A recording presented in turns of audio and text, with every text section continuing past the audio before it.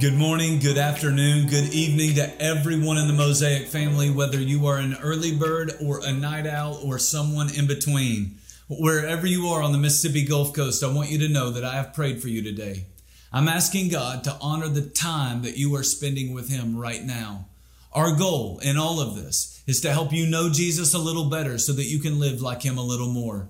And so today I want to continue our conversation on humility. Kinda, sorta. You see, we spent a lot of time this week talking about humility, but we haven't spent a lot of time talking about pride. And pride is the problem. In James chapter 4, verse 6, the Bible says that God opposes the proud, but He gives grace to the humble. And I believe that because we are made in God's image, people naturally do the exact same thing, which means that people oppose you when you are prideful, but they give grace to you when you're humble. It's true of your spouse. It's true of your boss. It's true of colleagues at work. It's true of your kids, and kids, it's true of your parents. You see, there is great value in being humble, but there is a great danger in being prideful.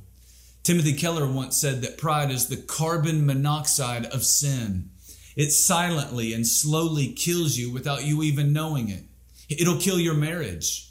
It will kill your friendships. Listen, your career could be dying right now because of pride in your life that you don't even see.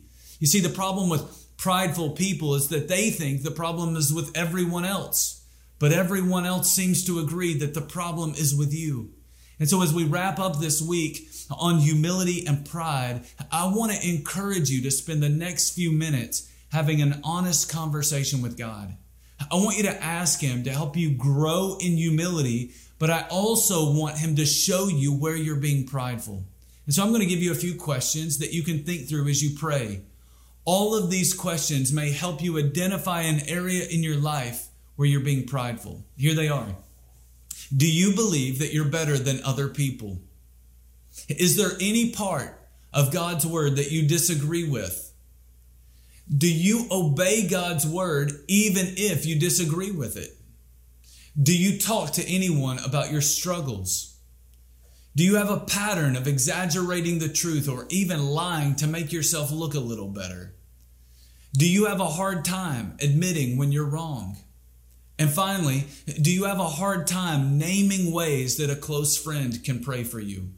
I want you to remember, God is one who opposes the proud, but He gives grace to the humble.